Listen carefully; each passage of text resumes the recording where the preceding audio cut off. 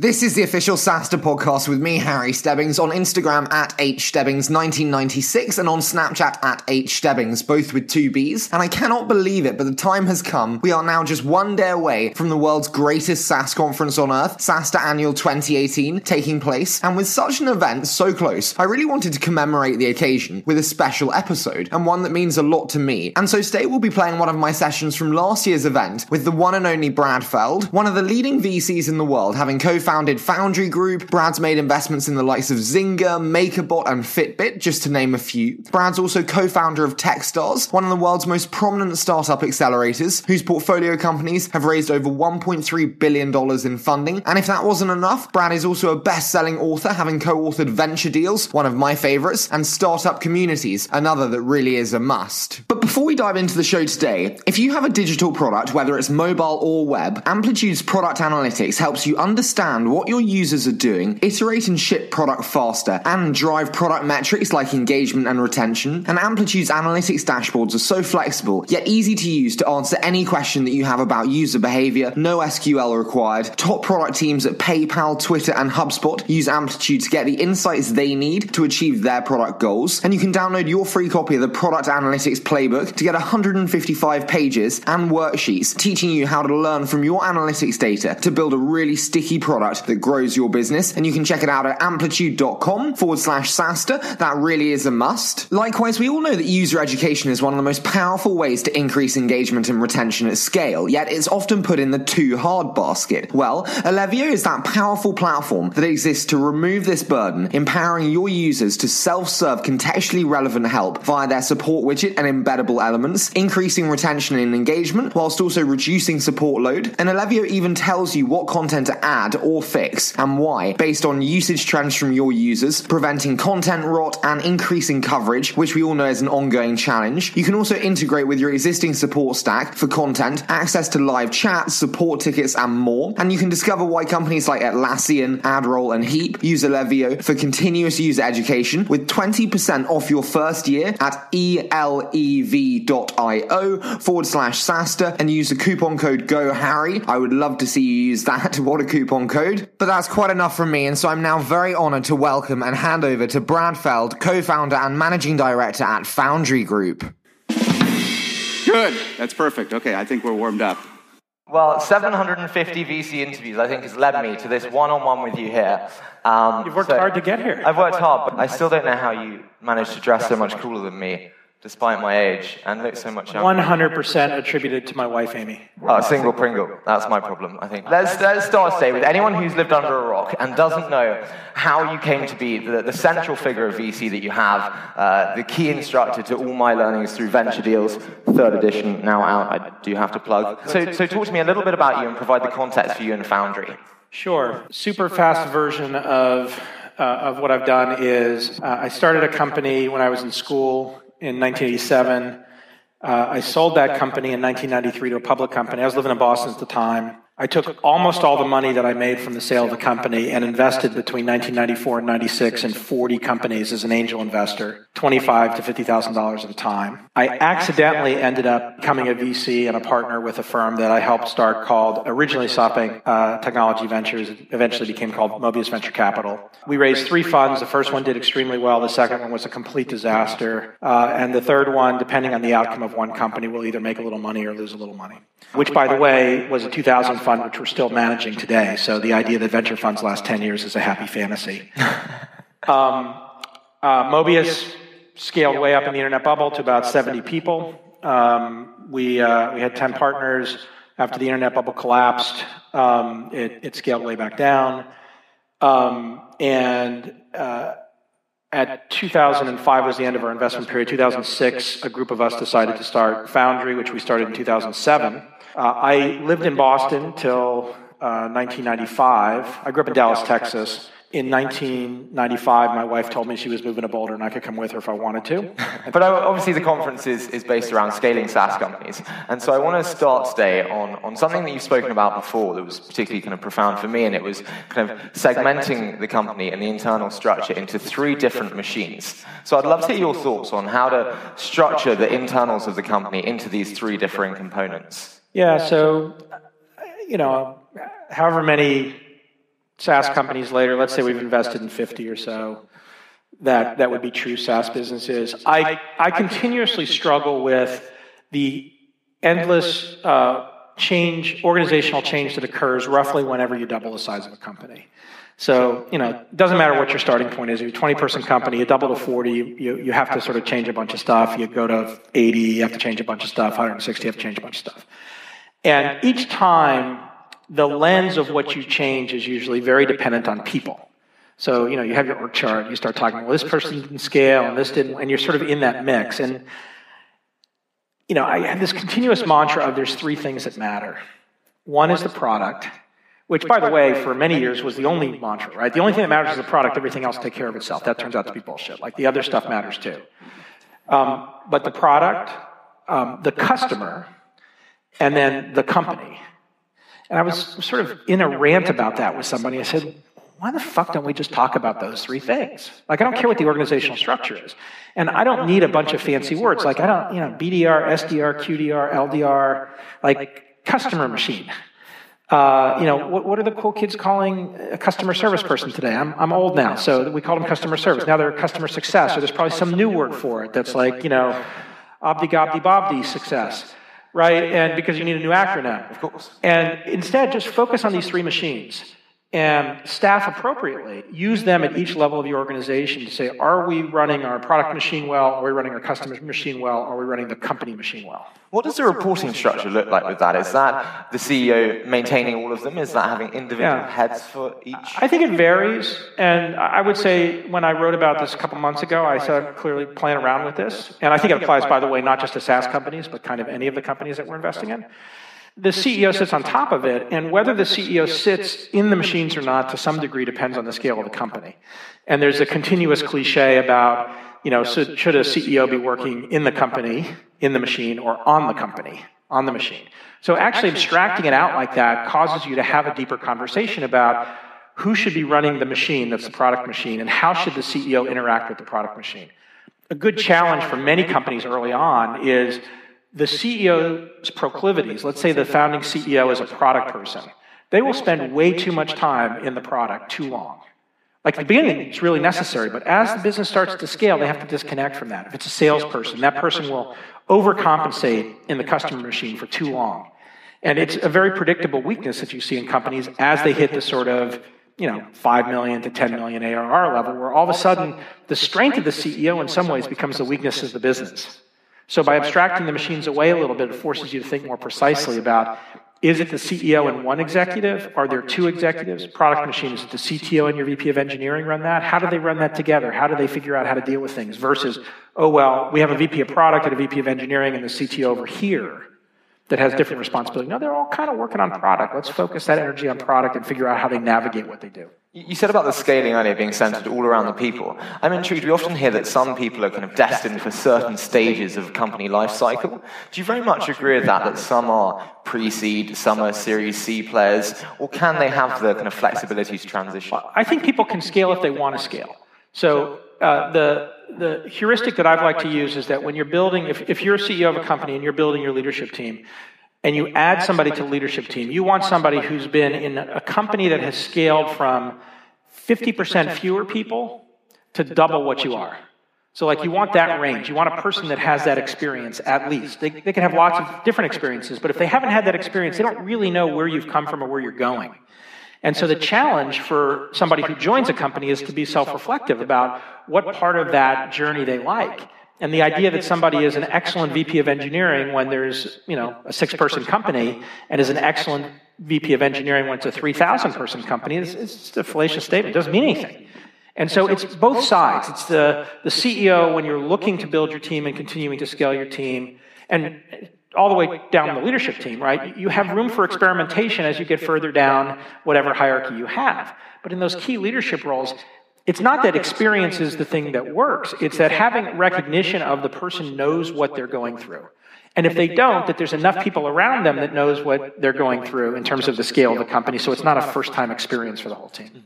You said about the core leadership there and then the scaling of the team beyond that. I'm intrigued with one element in particular, and that's the transparency. Often when it's the core team of 5 people in a room, it's transparent conversations. With the scaling, do you think transparency is a fundamental core of the company, or are there some elements like fundraising which can just be destabilizing? Yeah, I don't think it's necessarily an absolute. I'm going to use a very deliberate phrase. I hate the phrase culture. The phrase culture for me is a total cop-out on dealing with whatever reality is going on in your world. That's what it is. It's like, I'm going to just take this box, I'm going to put all the shit in the box and call it culture. So really the interesting phrase is cultural norms, right? And the magic about being a startup and having a startup-type business is, as founders and as early employees, you're defining the cultural norms. And it doesn't matter what your cultural norms are. You get to make them whatever you want. So if you decide transparency is one of your cultural norms when you're small, you can continue to evolve what transparency means in the context of your cultural norms as you get bigger. If you say, our culture is we're transparent, that's bullshit, because when you're 5 people, you can interact differently than when you're a 5,000-person public company around the notion of transparency. But as a cultural norm, if you're 5,000 people, that defines the fabric of how you interact inside the company. So it's important to define, it's not important what the answer is. What would you say are your cultural norms then when you look kind of self-reflectively at the very successful partnership that you have now with Foundry? Well, Seth, Jason, Ryan, and I, and now our partner Lyndall, who used to be our largest investor, have a set of things we call deeply held beliefs, and they're the fabric of our cultural norm. And over time, we've given labels to things that probably didn't have labels. So a good example of one is that we interact, we're all equal partners, right? So that's a cultural norm. We describe how we make decisions not as consensus, but each of us having to give up our veto. Okay. So it's the same thing, right? You know, all 4 of us agree on something. It's very different between saying, yeah, okay, Harry, I'll go along with you, and I am not fucking giving up my veto. I don't want to do this. They're very different. We have a phrase we like to use, which is brutal honesty delivered kindly. So we're brutally honest with each other all the time about everything, but we deliver it kindly. We argue, we disagree, you know, we do our own version of fighting, but it's very calm, it's very direct, it's not passive-aggressive or passive behavior, it's not meant to undermine. Everybody has a big red button in the middle of their forehead. If you're in a relationship with someone, your partner knows your big red button, and if your partner wants to manipulate you, they just press your big red button, and if you want to manipulate your partner, you press his or her big red button. We know our big red buttons on our foreheads, and we try really hard not to press them when we're having conflict. We fuck with each other plenty, so we press them when we have chances. But you know, that's part of it too. And then the last is when we started, we said we are good friends. We want to be best friends. And Jason and Ryan were best friends. And Seth had worked for me. So we were close, but in that, you know, boss-subordinate type relationship. And we said, we're equal partners and we're best friends. And let's act like that from the beginning. And today, it's very comfortable for us to say that we're best friends. When Jason got married, the example we use, it's an easy one. When Jason got married a couple of years ago, his 3 best men were Seth, Ryan, and I. Right? You don't do that lightly. And so those are the kinds of examples of cultural norms, right? They're not static. They evolve and they change with stimuli. They're deeply held, but they're not immutable. You can change your mind, you can argue about it, and you know, as time passes and things change, you have to fit that into the world as well. And for anyone that hasn't actually seen Foundry Group's music video, it's up there with kind of Lady Gaga and Justin Bieber, I think. Yeah, well, I can't sing or dance. Like, this is me dancing, like... I like to say it's like playing tennis. For Jewish kids that dance, you know, you just play tennis. So if you want to see some of that, the video's got it. I'm intrigued that you said about the friendship there between you as partners. Steve Blank wrote a couple of years ago now that VCs are not your friends, especially with regards to startup founders and the relationship between startup founders and VCs. What's your approach to this and the relationship between startup founders and VCs? Yeah, Steve and I are friends. I like Steve a lot, and I've learned a lot from Steve, and I think he's totally wrong about this. Okay. I think that some VCs are not your friends, and I think there are some VCs who culturally interact with entrepreneurs in a way that they shouldn't be friends. I also think you can have a VC-entrepreneur relationship where you're extremely close friends. I think both of those can happen and be successful. I don't think it's one or the other. So the absolute, again, VCs are not your friends, I don't think is actually, I just don't think it's true. And, I would offer up my own experience in the entrepreneurs that I work with who I'm close friends with as examples. By the way, entrepreneurs who I've succeeded with and failed with. And, I think there's probably an element of Steve's own life experience, if you know his experiences that color that, and that's correct. Like, there are some people on the investor side who can have that kind of define what you want by friendship, right? But an emotionally engaged personal relationship that transcends the business interaction. There are some entrepreneurs who can have that kind of a relationship, and there are plenty of each that can't. So it depends on the fabric of what the relationship is. It gets more complicated in that most boards and most companies are not one VC and one entrepreneur. So even if we're good friends and we're both on the board and you're the CEO and I'm the investor, there's other people around the table interacting, so the dynamics of the relationship are more nuanced. That's super interesting for me and probably for a lot of founders in the audience in terms of kind of evaluating board configuration and establishing that board. So how do you look to establish that board, and particularly at different stages of company development? So I'm a seed founder. What does that look like for me? This is another place where Steve and I disagree, but probably disagree on form, but probably agree on substance. Steve's comment, I wrote a book about boards called Startup Boards. And by the way, writing a book about boards is really tough because it's really hard to write a book about boards that's not boring. In that book, there's actually a section where I compare and contrast to something I wrote for some Wall Street Journal content thing, and Steve wrote about boards. Steve said, don't have a board until you absolutely have to. Delay it as long as humanly possible. Wait as long as you can. And instead of having a board, just have advisors. I said, as an entrepreneur, the experience and the lessons that I've learned over and over again, I've learned it from Techstars, almost 1,000 times now, is start the discipline and the rhythm of having a board that you're accountable to early. Doesn't mean it has to be an investor board, but the rhythm of outside accountability, as well as the advice and the help you get from it. By the way, that early board should be working for you, the CEO, as long as they support you, right? They're not judging you. You're not reporting to them. You're building a team that's helping you. And part of what that board's responsibility is to help you succeed and grow, especially if you're a first-time entrepreneur. So different frames of references, same kind of thing. Lots of VCs have different perspectives. Many VCs believe that they're entitled to a board seat every time they write a check. Board seats for sale. Board seats for sale. And many entrepreneurs look at that and say, I don't want, okay, I've raised this many, I've got 5 investors. I don't want 5 investors on my board. You shouldn't. You shouldn't have more than, 1 or 2 investors on your board. Doesn't mean that those investors can't have access to the board dynamic, but like your board as a CEO and a founder is a precious thing. Treat it well. So what is the composition of that board then? Me interviewing VCs, I'm used to all of them. Yeah, it varies all over the place. It's kind of, everybody has their absolutes. I won't do an investment unless I have a board seat. I won't do an investment unless I have 20% of the company. Oops, I did that investment. Oops, I only have 6% of that company. So I think the natural tendency is you have VCs who are board members who are used to being board members. I'm one of them. I'm on the boards of most of the companies that I've invested in. Once you've been on a lot of boards and you've been to like 10,000 board meetings, you don't ever have to do it again. And so you start thinking about how can I most help this particular company, and how can I help this particular set of founders and this particular CEO in the construct of the business they're trying to build. Versus, again, the mentality that I think some investors have, and it's fine to have it, is my job is to watch over my capital. My job is to play a board role and be the governance of this business. My job is, there are plenty of VCs out there still that think the CEOs work for them.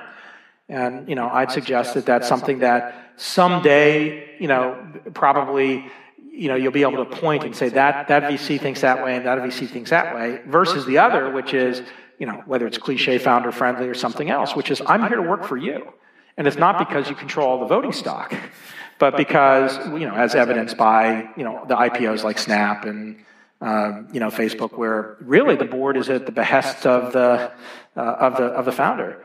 But this dynamic of, we're trying to build something here together. Let's make sure that we have rules of engagement for how to interact, but let's focus on that. You said that about your 10,000 hours as a board member. So when you 10,000 board meetings, not hours. God, if they were all an hour long, I'd probably be sorry, 10,000 board meetings. So with that in mind, and when you kind of self-reflect on those, how have you seen yourself develop as a board member over the 20 years or so that you've enacted that role? Well, when I started being a board member in the mid-90s, I had no idea what a board was. And so my board experience tended to be linked directly to the boards I was on, and I wouldn't say deferential to people who are more experienced, but you get guided by whatever that rhythm is.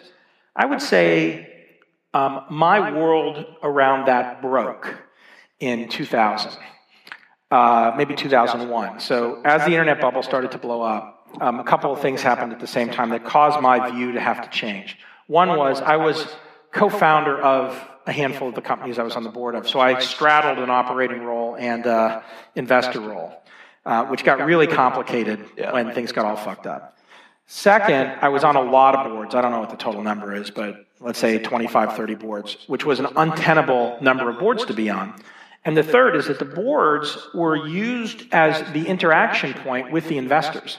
So, I realized that part of the reason it was untenable is because I had a board meeting every month for every company, and I had too many of them. And when lots of them were going fine, you could kind of manage your way through it. But when all of them were, completely in the shits, all of a sudden, like, your whole world is every single day, you're dealing with a whole new crisis in a company that nobody's really paid attention to for 30 days. And so changing that dynamic as a board member to what I like to call today continuous involvement.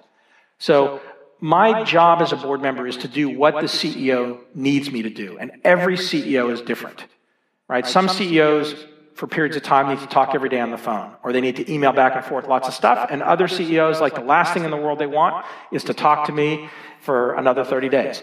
And that's up to them. Like, they get to define, and I said rules of engagement. Again, terms of the relationship are theirs to define, not mine. And I think that boards are healthier when the CEO is very clear with the board about what the CEO wants. And it's not necessarily an absolute. CEO, I never want to have a board meeting. I never want to talk to you, board members. Thank you for your money. Leave me alone. Well, that's not going to work. Right? But it's a discussion about how to interact in a way that gets the board members engaged on a continuous way. That doesn't mean that you're not going to screw things up, you're not going to have surprises, you're not going to have crises. Like, that's all normal.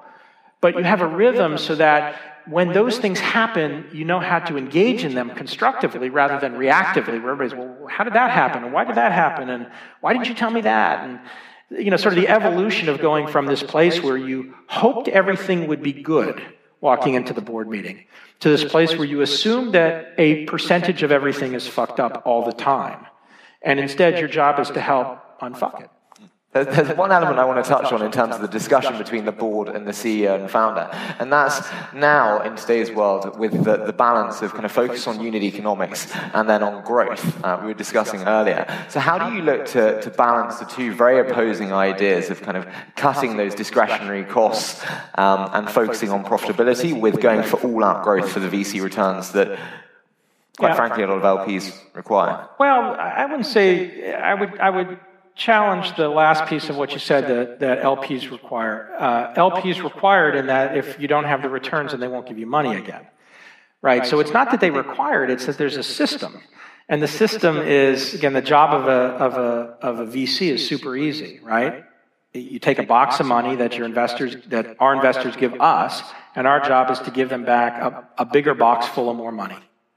And as long as we do that legally, we're doing our job. And if we do nothing, if we don't go to a board meeting, if we don't talk to anybody, if we sit in our bunker eating, Rice Krispies, and we send them back legally a bigger box of money, they're going to be happy, right? So what you actually do and how you spend your time is going to vary on that. And I think it lies back directly to your question. In the venture business, especially as the velocity of information has increased, by the way, not dissimilar to our whole lives, right? Information 20, 30 years ago was hard to come by no matter what you did. Like, you got your news once a day from the TV or from the newspaper, right? As a VC, there was so much friction in the communication with the companies. You make a phone call, maybe you get a memo faxed to you, like, was the fastest it got to you. The dynamics are so totally different. part of that pressure is that there's a lot of ritualized belief that doesn't get thought hard enough about. And so one of those ritualized belief is, if you're venture backed, you have to grow at a certain pace because that kind of growth has to generate the returns for the VC. And for the next round. And for the next round. So you have to grow a certain pace so you can get more money, so you can keep growing at a certain pace so you can get more money. And lost in that is then this counterbalance of, well, what if you grew at a slower pace and actually made money? And there's a balance point, right? If you're growing at 1% a year and making money, from a venture perspective, you're not interesting. If you're growing at 100% a year but spending 500% of that revenue to generate the 100%, that's probably not interesting either. So figuring out where you are in that line, and again, if you go to the product machine and the customer machine, you can generate lots of customers, especially in a recurring revenue model, that then just leak out the bottom, right? The cliche-ish leaky bucket that I'm sure 20 talks are talking about. So if you don't have the customer machine working, it doesn't matter how fast you're growing, it's going to catch up with you eventually. If you have the customer machine working really well, but you can't find another customer to save your life because your product's wrong, you're not going to grow very fast. And if you're spending a shitload of money because you hired too many people and you can't get those things working, it's even harder. So getting those things in balance and not thinking about it as an absolute is really important. I would also say it comes in phases in companies. I shouldn't say absolute, many of the successful SaaS companies that we've been investors in have hit a stall point. They hit a point where their growth rate slowed. There's a cliche, again, institutional knowledge in venture business, that once your growth rate decelerates, you can never get it to accelerate again. We happen to have empirical evidence in our portfolio that that's false. Now, it's hard. It's not automatic. You actually have to do some work. And you have to realize what's happening that's causing the growth rate to decelerate before you can make that change. But again, from an entrepreneur's perspective, if you take it as gospel, oh, my growth rate is decelerating, therefore I'm screwed, I can never raise money again, okay, well, maybe we should just call it quits. You're not actually dealing with the root cause of what the problem is. So we've got 3 minutes and 9 seconds, and we've got 5 questions for a quick fire round, okay? I mean, we're going to be tight on time. I even know what a quick fire round is. You know what it's your podcast. Well, thank you so much. You've been on it. If you don't listen to Harry on SaaStr 20-minute VC, listen to him. It's awesome. Thank you. Quick fire. Let's go. Left. Why is CAC a nonsense metric? Lots of metrics are super easy to game. CAC is probably the easiest.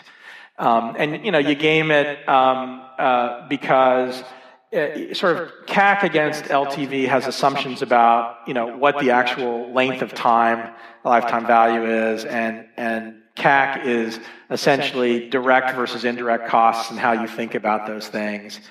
And then the last piece of it, which for me is really telling, if you don't link any of those kinds of metrics to your actual gross margin that you're delivering, it's very, very easy to recognize that you're selling something that in a SaaS business should cost you 20% to deliver, right? So your gross margin should be 75 to 85%. But you're actually shoving a bunch of your costs of customer acquisition, customer management into the cost of delivering the product. So really, it's easy to move those around. What was the most profound moment for you in 2016, potentially in learning or experience-wise? Most profound moment was my day in prison. I went to prison for a day with an organization called Defy Ventures. Mark SaaStr and I sponsored a trip. It's the first time I went, the second time Mark went. We spent 12 hours in a level 4 maximum security prison, 75 entrepreneurs and VCs, and 50 of our newest friends who we referred to as entrepreneurs in training. And it was a graduation day for a 6-month incarcerated entrepreneurship program that Defy runs. And it wasn't the best experience of my year, but it was the most profound. And then let's finish today with what would you most like to see change in the world of VC in the coming months and years? Nothing. Nothing. It's been really good lately. In terms of the ecosystem, potentially, then. Fred Wilson wrote a great post yesterday. He's had a great run for the last 25 years because he was writing about how net neutrality is going to be over, and the consolidation of power amongst a small number of incumbents, which always changes market forces. And it's not, and we're doomed. And that was a good 25-year run, and now we need to start thinking hard about what the next dynamic is going to be, given that the landscape's wrong. Now, whether he's right or wrong is irrelevant. I wouldn't overreact to it or underreact to it. But I think that, for me, an increased understanding of the non-financial, non-transactional side of this business is something that is important. And there's two organizations I've been involved in that are doing a huge amount of work on this. One is Reboot, Jerry Colonna's organization, which is, in addition to running entrepreneur boot camps, runs VC boot camps. Now we've done 2 of them. And also Kauffman Fellows, which is now in its 21st year, has about 45 VCs each year in its program. I just joined their board. And it's an organization I was involved in, very lightweight because of my relationship with Kauffman Foundation when they started 20-something years ago. And so I've known it from that. I think that sort of notion of VCs are people too. And, oh, by the way, the most important person to realize they're a person is the VC. And to actually do their own work on how to be great at what they do and how to be great at what they do in the context of the entrepreneurs they work with. I'd like to see more of that in our industry. Well, Brad, it's been absolutely fantastic to have the chance to interview you after probably 24 months waiting to interview in person. So thank you. For those of you, I've known Harry for 2 years now. This is the first time we've seen each other in person. And he's just as young as I thought he was.